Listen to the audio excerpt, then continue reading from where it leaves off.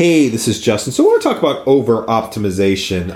When we start just having the machine sort of take over, and I was thinking about this. Like, I'd love to get to a place where I could just push record, and this audio messages could go to like 100 different places, or 100 different places around the world.